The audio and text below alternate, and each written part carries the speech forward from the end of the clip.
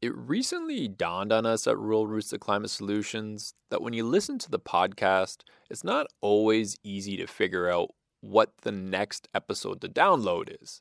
We do cover a lot of different subjects. Just take the topic in this particular episode, alley cropping. So alley cropping, it's all about trees and agriculture. So if this is a topic that interests you, what we recommend is actually don't listen to this right now. Download episode 4, which is all about agroforestry. It'll be a good introduction. Then listen to this episode, and then follow this one up with episode 15, Ecosystem, Goods, and Services.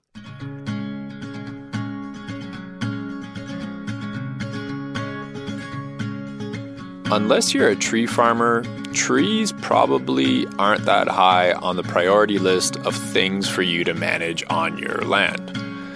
Probably the only time they're a priority is when they're in the way of equipment or they're in the way of a fence you want to build. I think most egg producers have an appreciation for trees. It's just figuring out how to work them into a management system that's the tricky part. Trees, bushes, shrubs, they do trap moisture on your land, provide habitat for pollinators, and reduce wind speeds. So it is worth the time and effort to figure out what agroforestry system is the right fit for your land. I'm Derek Leahy, and in this episode of Rural Roots to Climate Solutions, we're taking a look at alley cropping. This podcast episode is the recording of my interview with Noel St. Jean, who is the Executive Director of the Agroforestry and Woodlot Extension Society of Alberta. Most of us in the egg community, we know them as Oz. If you've ever been to a tree planting workshop, chances are it was led or co-organized by Oz. Oz has done work as far north as High Level and as far south as Lethbridge, which, it's not bad for an organization that's only got 3 or 4 full-time staff. Now, I do have a confession to make. I spent most of my first year in Alberta, so 2017, complaining about the lack of trees that were here. At that time, I was out in Paint Earth County, so East Central Alberta.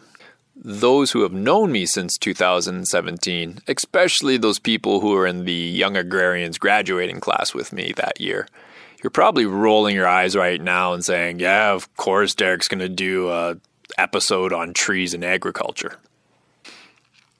What can I say? Guilty as charged. And actually, this is our second episode on agroforestry. The very first one we did was one of the very first episodes we did with the podcast. This was with retired federal scientist Gary Bank, who gave us an overview of what agroforestry was. And I also do plan on doing another episode on silvopasture sometime in the near future. Anyway, before we jump into alley cropping, I asked Noel if there was anything he wanted to say about the COVID-19 crisis, and here's what he had to say. No, I think it's an interesting situation. I don't think in my lifetime I ever thought we'd have to go through these kind of procedures and measures. But I guess, there's always a new one. And just reading lately articles about the past epidemics, this one's definitely an extreme and it could be around for a long time. It just means it's going to change how we do business. And even this year for our planting projects, we're having to modify a lot of things that we hadn't done last year just to try to provide that safe working site and limit the spread of the virus. And, maybe there's good things about that. It'll modify some of the things we did in the past, improve them. But in the meantime, what is it creating to us as individuals and as a society? It's a tremendous change, isn't it? Me and Noel actually went on to have a really interesting conversation about his own experience in disease control in the forestry industry, obviously. He was actually part of the team that helped stop the spread of the spruce budworm. The spruce budworm is actually a moth that feeds on and kills spruce trees. We're going to try and make a point of giving our interviewees a chance to say something about COVID-19 and how it relates to agriculture or just how it relates to our lives from now on. Why? We're in a very unique moment in history right now, so we think it's important to give people a chance to say what's on their mind. Noel's going to give us a bit of a background on Oz as well as himself, but first things first, a little bit of sad news. Noel is actually going to retire.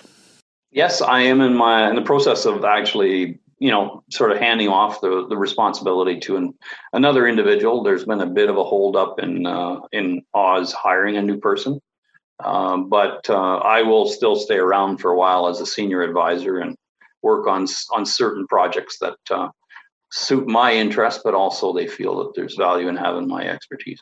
But within the next 6 months, there should be a new person in as executive director for Oz. And hopefully that person can take Oz to the next level, which is, a larger sort of program and a larger staffing level, larger budget, all that, because I think there is an opportunity in the future for Oz to be the primary service provider for shelter belt management in the province. And we would essentially replace what the provincial government and the federal government used to do. And then as an individual landowner, you would come to Oz for professional advice, technical advice, and potentially project delivery. And municipalities would do the same thing. And they would also refer any of the landowners to Oz to be that primary service provider. And we're working on building a package of information that would be on the Oz website, which would be the most current information on developing, establishing, and managing shelter belts and smaller woodlots. So that's kind of the big strategic plan for the organization. And if that happens, I could see Oz, having to expand its footprint across the province. Well, Oz did get started as primarily trees. And it was for lands that were predominantly forest cover. There was no real agriculture component until 2010, when the Agroforestry and Woodlot Extension Society was created. And at that time, they moved from just managing trees for woodlots. They incorporated the agroforestry part of it. And that's really been the bulk of what we've done since 2010. We've kind of moved away from woodlot management and done a lot more of shelter belt management, tree restoration work, riparian management, things like that, and predominantly on private agricultural lands. And the program has expanded since 2010. We're probably about 3 to 4 times the size now as we were in 2010. In 10, there was only 1 employee, and now we're up to 3 full-time employees pretty much. And this year is going to be the same as last year. And over the last 6 years, we've planted over 200-some thousand trees. Well, I've been the director for 3 years, since 2017. And before that, I worked private industry and government both, primarily in the forest industry. So I have an education in forest management, and I worked for the government for 20-some years doing that, and then also as a consultant in private industry for about 15 years on either side of the government employment. But it's been primarily working with individuals and landowners and, the natural resource itself. So I've been planting trees ever since 1969. So that's getting to be a few years. That was when I first planted trees, and I think I was 16 years old that year. So I won't tell you my age. I'll let you calculate that if you want.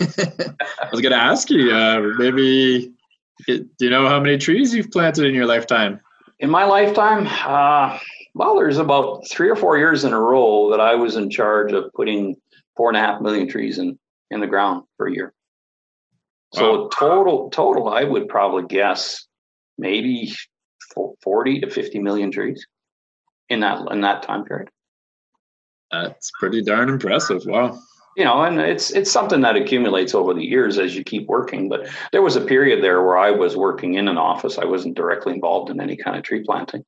But if a person was to do that every year in 35 years, you would be reaching a pretty sizable number, and certainly be contributing to all these issues on carbon management. That's for sure. You got to ask a guy like that how many trees he's planted in his lifetime. All right, let's jump into the interview. So I asked Noel to explain the difference between agroforestry, silvopasture, and alley cropping. So we're going to get to that in a second. He also talks about shelter belts and eco buffers quite a bit, but he doesn't explain the difference till the very end of the interview. So Derek's quick version. Shelter belts, 3 rows of trees, grass in between. Eco buffers, 5 rows of trees, shrubs, and bushes. I also want to point out this is the very first podcast episode we produced using Zoom. Because of the COVID-19 crisis, obviously I can't do these interviews in person anymore, and I can't use a recording studio anymore. So I'm hoping the audio quality of the interview is going to be okay. Agroforestry is sort of a generic or generalized terminology to say anything that's being done that involves agriculture and forestry. And usually it implies to the same piece of ground or parcel of land. So there is a number of ways that you can implement agroforestry, and that's where you get into things like shelter belts, alley cropping, silvopasture. Those are all different techniques of implementing agroforestry. And alley cropping has been around for probably as long as people have been around, and so is silvopasture. It's just the difference in between the two. The silvopasture incorporates animals. So you're providing an area for animals to feed and to be sheltered. And that could be cattle, it could be goats, it could be sheep, any kind of animal that you're trying to manage, domestic animal. And even in some cases, there is alley cropping or elk type combinations, which would fall under the silvopasture definition. Alley cropping itself is usually only 2 aspects, and that's trees and some form of growing agricultural crop. And the crop could be hay or forage crops. It could be barley, it could be wheat, it could be canola. Doesn't matter what type of crop is. But the idea is that you're trying to do dual crops on the same piece of ground. So one crop would be the woody species of the trees. The second crop would be the agricultural crop. And by doing that, you're actually promoting your own return on the land. So it's not singular yield, it's multiple yield.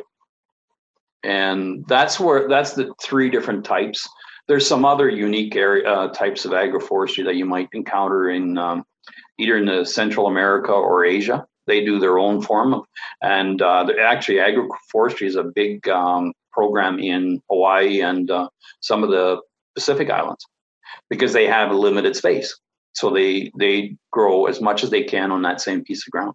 And they've designed systems that work well for all of their crops. In Alberta, agroforestry used to be a much bigger component of our program. And that's from the first time when people came to Alberta and started clearing land, started growing agricultural crops. Over the last 40, 50 years, it's sort of gone down as the amount of it that's in use, primarily because of technology and equipment. Your trees are in the way of equipment usage. They're also potentially can cause damage to your fences. They can also they can be a hindrance to running equipment. So that's one of the big reasons why trees were cleared, is they seem to be in the way from a mindset of certain types of agriculture. And as the equipment got larger, more trees were taken down. And that's why you had less of that combination of agriculture and forestry. But it's starting to do a rebound, because people are realizing that having trees on the landscape changes the environment. It helps control wind, it helps control snow, and it actually can help control the moisture in the soil. So they become an advantage versus a disadvantage. And that's where people are realizing that now, and you're starting to see more of an interest in doing it versus, say, 20, 30 years ago. And what do you think accounts for this renewed interest? Is it just because now the information's available, we know stuff now we didn't know 20, 30 years ago? What's changed? I think it's a combination of things. It's a new generation. A new generation of people. Like the first settlers that came to Canada, or to Alberta, I guess, were given a recommendation that they should grow as much agricultural crops as they can. So how do you do that? You clear the area and you get the area prepped to plant agricultural crops. The policy then almost was that trees were a hindrance to doing that. So they followed the policy, they followed the advice, and after a while that became standard practice. That's continued right into probably the generation that's now handing off the farms to the younger generation. The younger generation have grown up with a little different sort of education. And they realize that there's an environmental value to having trees. And it's not like, so you got to share the values on that land and not just solely focus on one thing. So that's one of the things. I think it's just a generational change. The other is that we're seeing some degradation of the soil as a result of removal of all the trees. And in the 1920s and 30s, we had that severe wind issues in southeastern Alberta that actually spawned or created the shelter belt program. And a lot of shelter belts were planted as a result of those issues. And now we're seeing a new issue come up, which was really carbon management. So that was one of the factors. And that actually drove the no-till type of approach. But it's also driving the intent to have more ability on your land to capture carbon. And trees are one of the major capture sources for carbon. So people are seeing it from that perspective. So it's really a combination of a different sort of background, different education, and also just a new generation realizing that they need to diversify their land versus singularly look for one type of yield. Trees are nice, but on-farm benefits to having trees are even nicer. I asked Noel to talk about the agricultural benefits of an alley cropping system. Well, the trees do provide us some real good physical function. So they will slow down, they will reduce the wind effects, they will control the snow more, and indirectly they actually modify the amount of moisture in the soil within a certain proximity of where the trees are growing. They also do things like provide habitat for a lot of different animals, and they provide habitat for native pollinators, which are both areas of interest now by a lot of people, especially the pollinators, because we're seeing a lot of the native bees, slowly the populations have been dying off. And now with planting more trees and shrubs, you actually can reverse that loss of those species. So those are about 4 or 5 features that you don't get if you don't have trees on that same parcel of land. You just have agricultural crops. And the biggest other one is carbon capture. And there is a number of studies being done in Alberta now to demonstrate the effects of that adjacency effect for agricultural crops in relation to trees, and then also the carbon capture effect. The difference on the amount of carbon that's captured and retained by a tree type site versus just a true agricultural crop. Wind will decimate your soil if it's exposed. It'll also dry it right out in the summertime. You'll lose the soil moisture content considerably if you don't have trees in there abating the wind. And around homes or any kind of properties, buildings, winds will save you a tremendous amount in energy cost. And that's for both, electricity and gas, but also for cattle or animals. It actually provides them shelter, and they do put on more weight. So they have less heat loss in the wintertime. So then they actually gain more weight and you get more yield out of that crop. But wind itself is pretty phenomenal in what it can do. And anybody that's been around high wind storms can just totally destroy anything in its way, right? And then with snow, if you don't control snow, it generally goes wherever the wind is going to set it.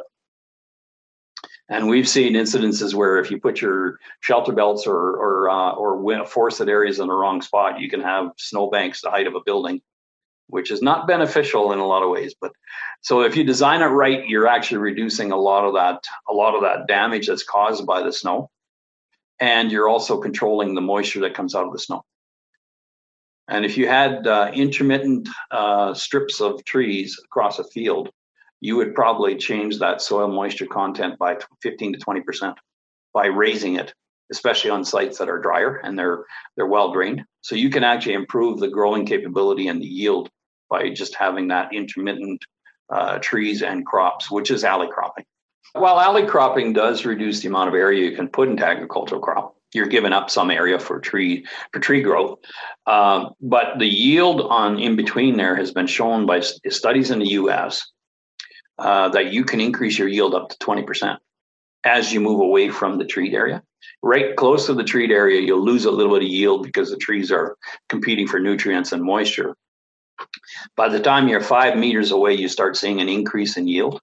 And by the time you're 20 to 25 meters away, you can actually see a 20% increase in that yield of that crop, that agricultural crop. And that's directly related to the fact that that adjacency relationship with the trees that are growing nearby. And the major factors for that is wind, reduction of wind, control of the snow, and therefore the increase in moisture in the soil. And making with increased moisture, it actually makes the nutrients in the soil more available to the growing crop. Is it possible also like the trees are pumping more carbon into the soil too? That would also help. Well, they would trap the carbon, but it would stay within the woody area. But if you, depending on the species that are growing in the treed area, you could actually be providing more nutrients like nitrogen into the soil. There are a lot of nitrogen fixing plants. They aren't trees, but they're shrubs. They could be growing in conjunction with the trees in that alley area, and they would be providing added nutrients to the soil for the adjacent agricultural crop. Yeah, but the carbon told me like carraganas are nitrogen fixers. Is that true? No. Oh, okay. Got to cut that part out. Don't spread that theory, because we're trying to get rid of carraganas. We have a lot. Jeez. All right, we have a lot of people.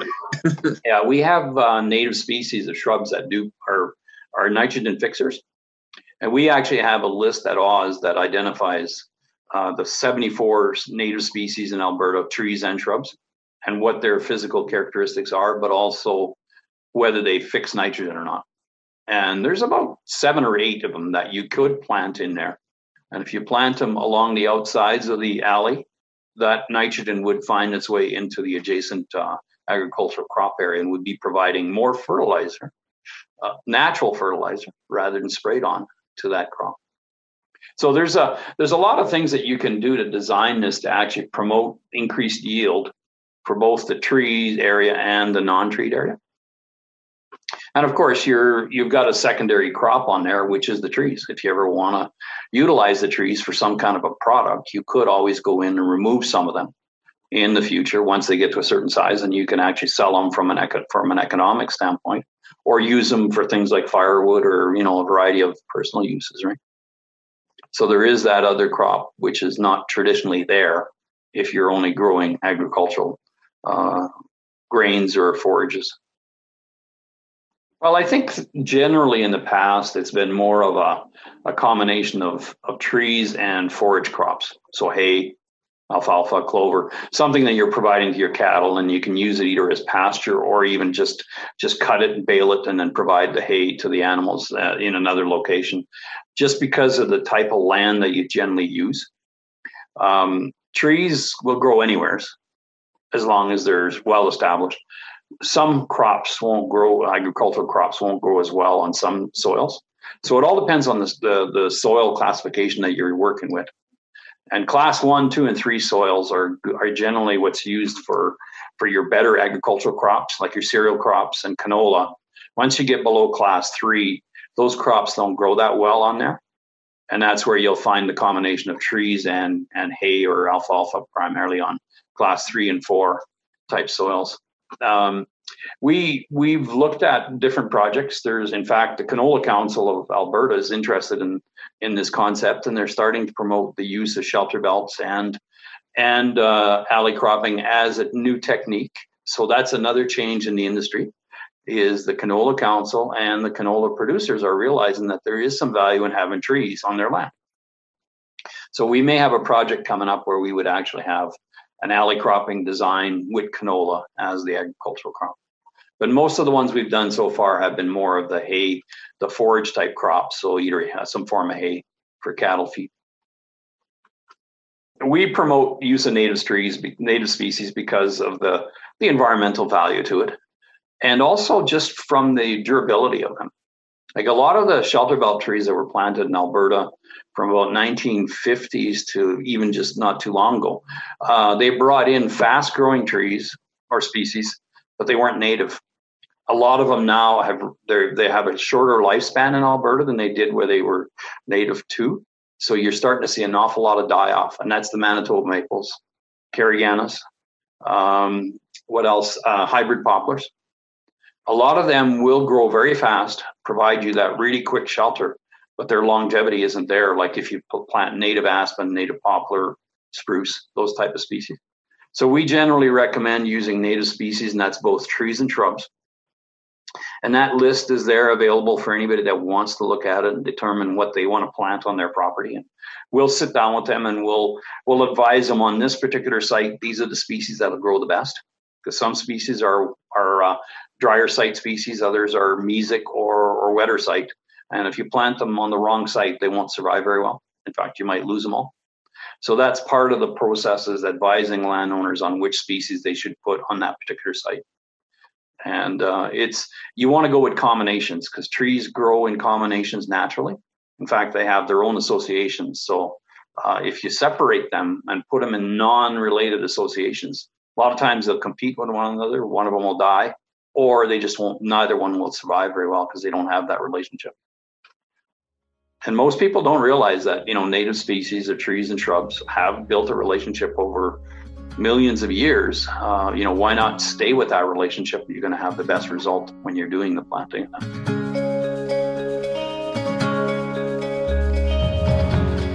It's a good idea, and I'm pretty sure most ag producers are aware of this, but to remember how dependent we are on that snowmelt here in Alberta to produce food. If you remember back to our water and adaptation episode with Dr. Sauchin of the Prairie Adaptation Research Collaborative, he mentioned that almost half of our precipitation comes as snow here in Alberta.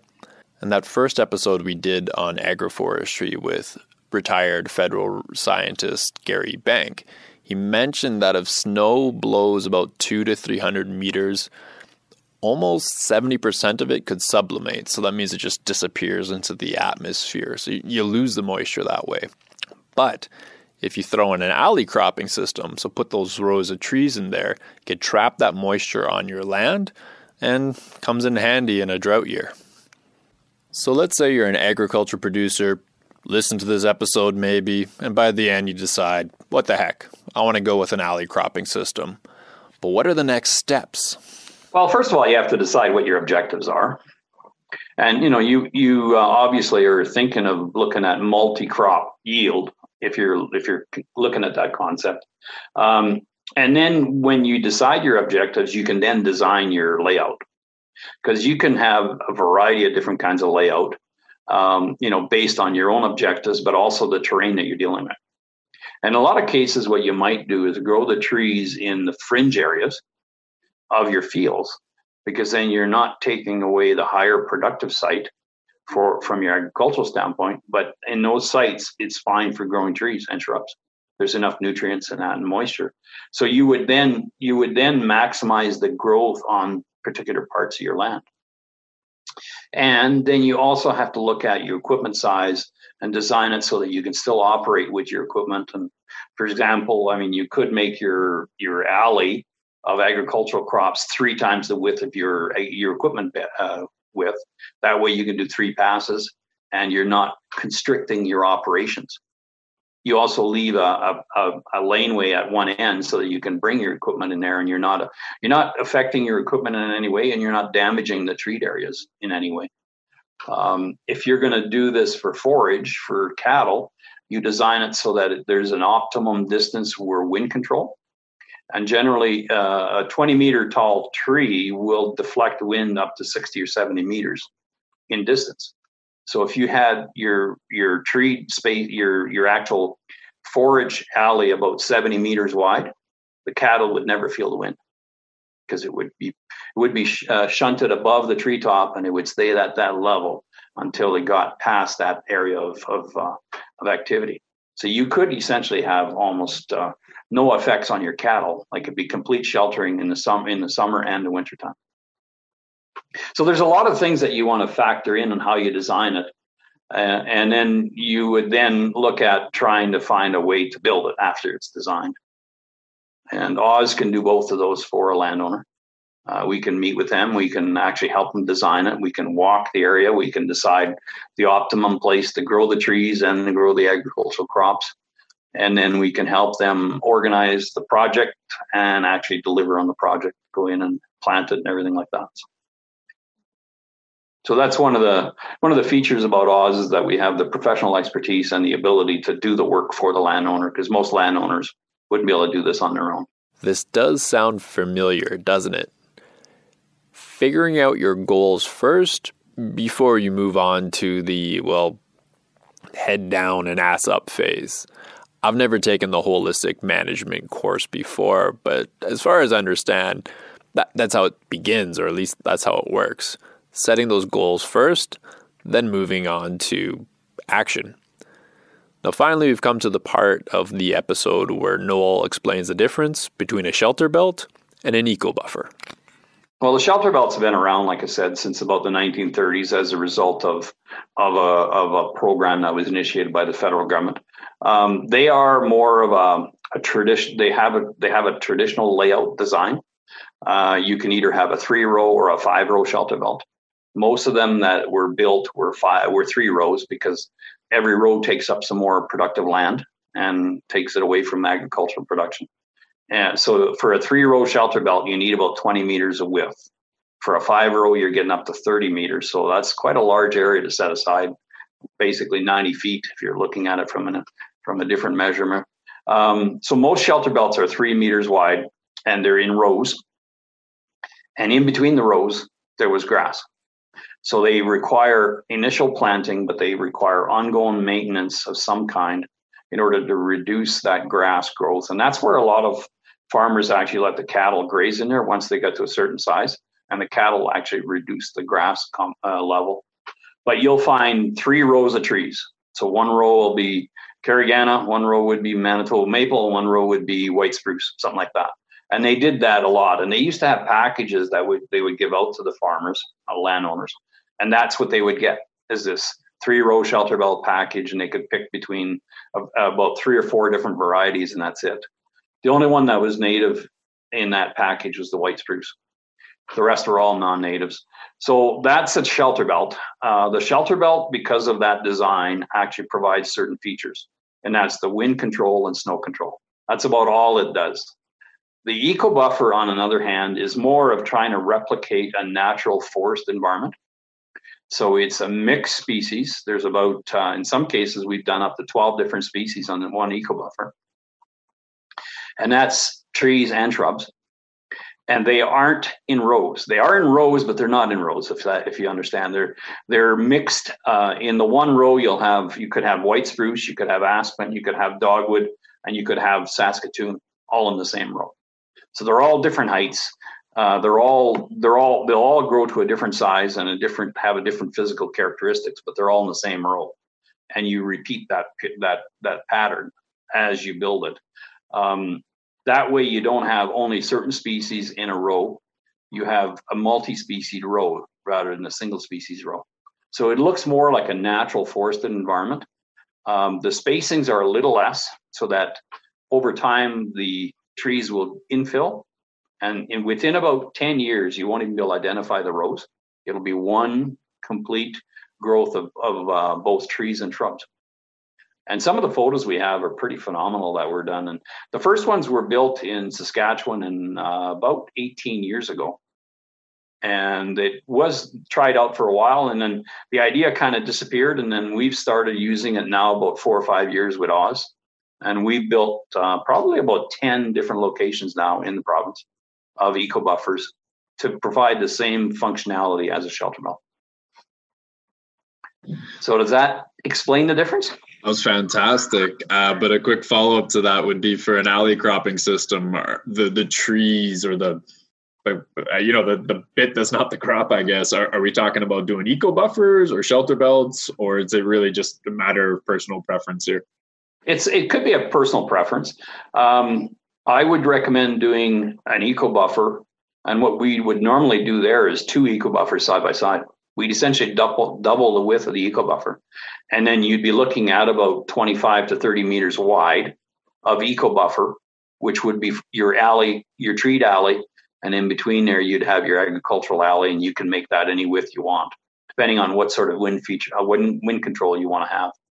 But if you want more details on the eco buffer, we have a couple fact sheets that go through a lot of detail on how they're built, how you design them and how you actually plant them and stuff like that. So it's good information for an individual to read up, and then there's a lot more details in there, and it does show the pattern and all those kind of things. So. Great, thanks. If somebody has a half an hour to read, they could read that probably in half an hour and have a much better idea other than what me explaining it. But I would say if you were to do an alley cropping, I would recommend doing the eco buffer style rather than the traditional shelter belt, and double the width, and you'd have a really good area that's treed. And it'd be a combination of overstory trees, which will get to 20, 22 meters in height, and then all the way down to shrubs that are maybe a meter or 2 meters in height type of thing. So, any of those like fruit trees we can grow out here, like crabapple tree? I guess they're not quite native, are they? But I'm just wondering if any fruit trees could work into this. Well, chokecherry, Saskatoon, pin cherry, high bush cranberry. Those are 4 that just come to mind that are native species that produce berries. If you want nuts, there's a beaked hazelnut. And there's another species in Alberta, but most of the nut species come from Manitoba and Ontario. But if a person wanted to incorporate those in there, they could, and you'd have a few non-Alberta native species, but like a bur oak will grow here, things like that, and you can bring them in and plant them. It's just that they'll grow much better if they're in conjunction with other species than just by themselves. So on something like that, I would plant predominantly native species and maybe intermix some of the bur oak or some of the other nut species, and then you'd have a variety of both berries and nuts. You might be able to grow crabapple better under that type of site, but then those tend generally require more hands-on maintenance than native species. So it's something as a landowner you'd have to commit at least the first few years to really help those trees survive and put in that time and effort. Seriously, I like the less work version of all this. So definitely native species sounds like the way to go to me. Well, we recommend the native species, but again, it's up to that landowner. If they want to go to a broader variety, that's up to them. And we would never say, no, we won't do it unless you start bringing in certain species from Russia and China. We would try to stay away from them. Like Carigana, Siberian larch. Right. I will make sure put a big and bold letters on the website. No Carigana. And the Carigana scourge. They are close to being declared a weed in Alberta. You kidding me? Really? Yeah, no, because they're invasive, and once they're established, it's almost impossible to get rid of them, and that's why they're getting close to being considered a weed. Seeing shelter belts in action in Alberta, it's pretty easy. Practically every farm and ranch in this province has some sort of shelter belt going around the house. Eco buffers, on the other hand, that's a little trickier. The only place that really comes to mind is Sunrise Farms, so Marie and Don Ruzicka's place in Killam. Which, a little side note here, I realized after re-listening to the episode I did with Don Ruzicka, so episode 25, you got to be really careful how and when you say the name of that town. There's one part of the episode I literally said I drove out there to Killam. I was talking about Killam, Alberta, but it did kind of sound like I said I drove out there to kill them. I can assure you, as far as I know, Marie and Don Ruzicka are alive and well. Now, to check out an alley cropping system, I'm not 100% sure where you go. The one name that does come to mind with alley cropping is Mark Shepard, and I think he's in like Minnesota or Wisconsin. There is a possibility, and I'm not 100% sure if it is an alley cropping system, but I do know that Cohen Farms, so in Farintosh, they experiment a lot with trees, so there might be something similar to an alley cropping system there. There's also the opportunity to check out the research site the University of Alberta is running at Kalmar, so in Leduc County, but honestly, that's more of a shelter belt. But what they are doing there is quite cool. They're measuring carbon sequestration there. It's where we did our agroforestry field day in 2019, so last year. Noel did mention there is a place between High Level and Peace River that sounds like an absolute paradise for people who are enthusiastic about alley cropping, silvopasture, just agroforestry. It's near Manning, and it's called Murdoch Lake. Well, Murdoch Lake was established in 2003, or 2002 was the first year it was set up and planted. They had a bit of trouble in the survival in 2002, so they had to replant it in 2003. So the current one has been in place since 2003. So the trees are essentially 17 years old now. It was a project that was set up by Ducks Unlimited, by the provincial government and the federal government, by one of the local forestry companies, and then Oz was involved, but in Oz's previous version, not the current Oz.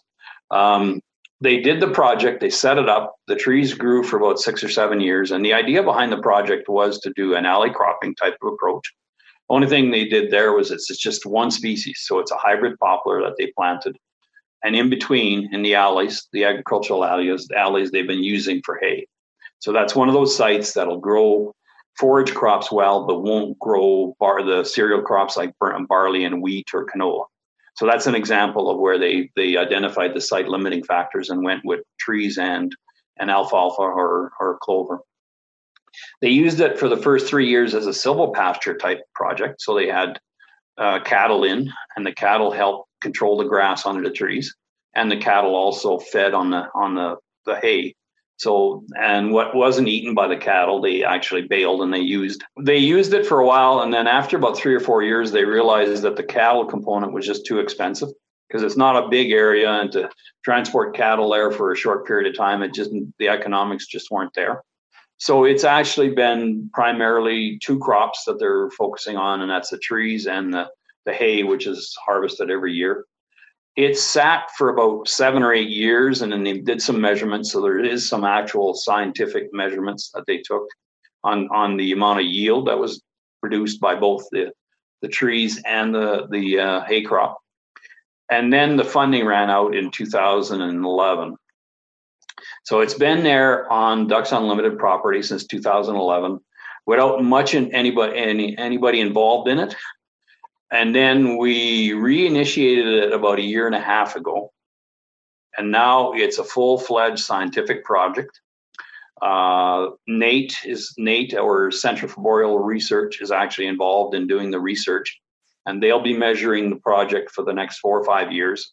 And one of the big things they're measuring is the amount of carbon that's being captured by the trees, and also the amount of carbon that's being captured by the hay crop. So there's some comparison there.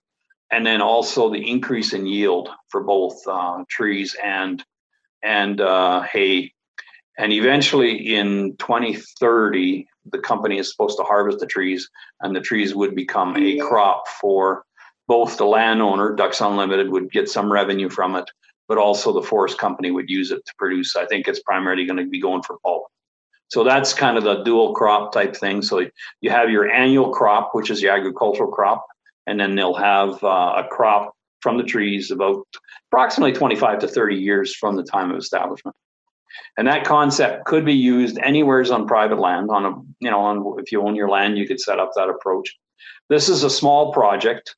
It would be nice to see it expanded. So what we've done is look at expanding it. So now we have 3 different sites in Peace River that we're going to be doing the same thing. Different locations, different soil conditions, different type of characteristics.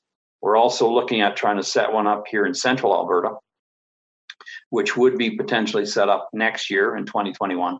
And it would have potentially 4 different sites. We would replicate that. So you'd actually have 7 different sites across the province where you could measure and demonstrate the value to a landowner to go to this kind of an approach, which is an alley cropping type of a project. So that's a quick rundown on Murdoch Lake. It will be interesting what happens over the next few years, and see and NATE is supposed to publish a few research papers as a result of the study. So there'll be a scientific component to it. And we're going to use the information in our extension and our workshops to demonstrate it to landowners that this is a viable alternative from a standpoint of agricultural activity, at least north of Edmonton and on the west side of the province. You may not take this kind of approach too much towards central Alberta, but there's potential in central Alberta that you could do the same thing. It would just require a lot more maintenance just because of the sites that you're dealing with. You mentioned you guys are hoping to do like a phase 2 in central Alberta. Any idea where those sites are going to be, or are you still figuring that part out? We're still working the details out, but they'd likely be west of Edmonton and potentially one actually out towards in the grasslands over towards south of Viking in that area. But 3 out of the 4 sites would be west of Edmonton. And so they would be more in the parklands, the boreal type sites. So this is where I would say that alley cropping is probably your biggest, area that you could utilize it to the largest extent. But the one over by, it's out down in the Painters County area, south of Viking, that would be more of bringing in species that are indicative of the grasslands where you don't normally have trees growing. So there's going to be that component to it, is that if you want to do this in this part of the province, you're going to have to put a lot of time and effort in order to get the trees to establish and grow properly, because they don't normally, natural trees won't grow there on their own, right? So this is, you're establishing a plantation rather than a natural type of site. Oh, I see. Okay, so then in some cases, like alley cropping might not be a good idea for your farm, depending on what part of if you're in southern Alberta, this might not be the best thing to try. You could try it, but your chances of success would be lesser than if you were north of Edmonton, just because of the growing conditions and that. Although down there, you could go to different species that grow better in that part of the province. You might have to move away from the native species to a certain extent, but you could still do it there. It just would require a lot more maintenance and hands-on work by a landowner than say north of Edmonton or west of Edmonton, that type of thing. Okay. Because in some areas in the province, these trees and shrubs will grow on their own. They'll do very well. Other areas, they won't grow at all. So if you want to get that, if you want to substitute them into that area, that's where the management part of it comes in by the landowner. And if you're not prepared to put in that time and effort, you're better off maybe not to do it. Man, I would love to do a farm field day at Murdoch Lake one day. It must be something truly unique to behold. At the beginning of this episode, Noel mentioned Oz is about to unveil a new online tool sometime this year. Now, me and him had a quick conversation about it after the official interview portion ended, so we're going to roll that clip in a second, but the best summary or synopsis I can give you of the tool, it's almost like a Google for figuring out what native trees, shrubs, and bushes are the right fit for your land. That species list I told you about, we're actually building a online search engine for it. Very so cool. it'll be in a database, and it'll have a search engine capability. So you could, if you enter 3 or 4 site characteristics, hit enter, it'll pull out all the species that'll grow on that site. Each one has a single page for each species, so it'll have all the characteristics of that tree. It's what site characteristics it needs, and photographs. That's pretty awesome. Yeah, it's being built right now by our service provider, and I was hoping that it would be ready to test here this month, but they've been slowed down because of COVID. Okay. And it would be on our website, so there'd be a link, a tab right there on the website that you click native species database, and it would open it up, and then somebody could go in and do a search for any species, and as long as, like I said, they have 4 or 5 site characteristics they would need to know. And then after that, they can do a search for different species characteristics. So once they generate a list of maybe 30 species, then they can narrow it down by saying, okay, I want a tree that's going to grow 20 meters tall. It's going to have flowers, this type of thing. So then you can narrow it down to exactly the tree characteristics that you want to have there. So it's going to be pretty neat, I think, when you think about it. It's the only one that I know of that's built. There was one, I think there might have been a native grasses one that was built by another organization, but it wasn't like, there wasn't 74 species. It was much less. That's cool. But we've had this list for about 6-7 years in paper form as a spreadsheet, right? And we finally got the money from the government to build a database, online database and search engine. So it's going to be nice. That's going to be on our website. And then the other thing that'll be on the website is a manual on how to manage shelter belts. So all aspects of shelter belt establishment, maintenance, and rehabilitation will be on the website. So it'd be nice to have all that on the website, plus a podcast like this to walk people through it, to explain to people what the values are. So we've come to the end of this episode and Noel's final words. Now, I like how he points out that agroforestry can work in many parts of the province, just not all parts of the province. And you know what? That's okay. You want a diversity of life and species on your land, and I'm assuming we want a diversity of life and species in this province. There's as much beauty and value to our grasslands as there is in our boreal forest. And this is coming from a guy who still complains from time to time that there's not enough trees in Alberta. I'll get over it one day. I think it's a viable alternative for certain types of agricultural producers. And a lot of the organic producers now are starting to go this way. Because definitely you want to reduce the amount of chemicals you use. And you also can, you don't necessarily need the big equipment. So you're not running these huge combines and swathers and that. That's a benefit to you to do this approach. Once you get into the alley cropping approach for a while, most farmers would realize the value of it. And we've talked to some people in northern Alberta that said, I can't understand why we cleared the trees. We were getting better crop growth before the trees were cleared, but now they have to start reversing that. And some of them are saying that, but not necessarily wanting to put the time and effort to do it either. Right? But I think it's an approach that could be promoted a lot more over the next 5 years. And with the information from Murdoch Lake, we can then use that to educate landowners on this approach and the values of it. And when you can demonstrate to them that they might actually get an economic gain by doing it, that's the first step. Then you can show to them what else they're getting from an environmental standpoint. And a lot of times that's enough to sell them on doing this and putting the time and effort to establish it. And a lot of the agricultural associations in Alberta now are really starting to recognize that, and they're really starting to promote it also. And the one project we're doing in Alberta that we're just trying to get going here, we have 8 different agricultural research associations involved in that project, supporting it. So it's definitely becoming a new kind of concept in Alberta as far as establishing trees and doing it in a way that provides that benefit, a multi-benefit type of approach. That's really like a huge paradigm shift for agriculture. Like you said at the beginning of our conversation, going from like, we got to get rid of as many of these trees as possible because they're in the way, to like, oh no, let's try and find a way to work with them. Yeah, it is quite a shift from, and again, it's generational, right? The older farmers, the ones that are retiring now, they're much harder to sell on it than younger farmers.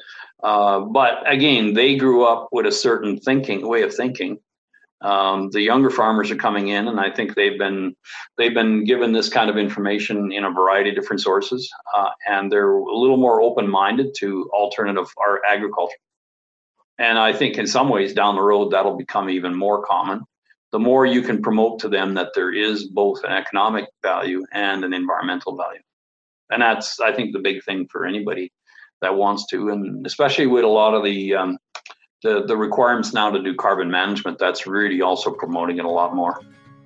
There is only one really great source of carbon capture, and that's trees, as long as you can maintain those trees and they'll survive, right? Rural Roots, the Climate Solutions is a Alberta-based project empowering agriculture producers and the communities they live in with climate solutions.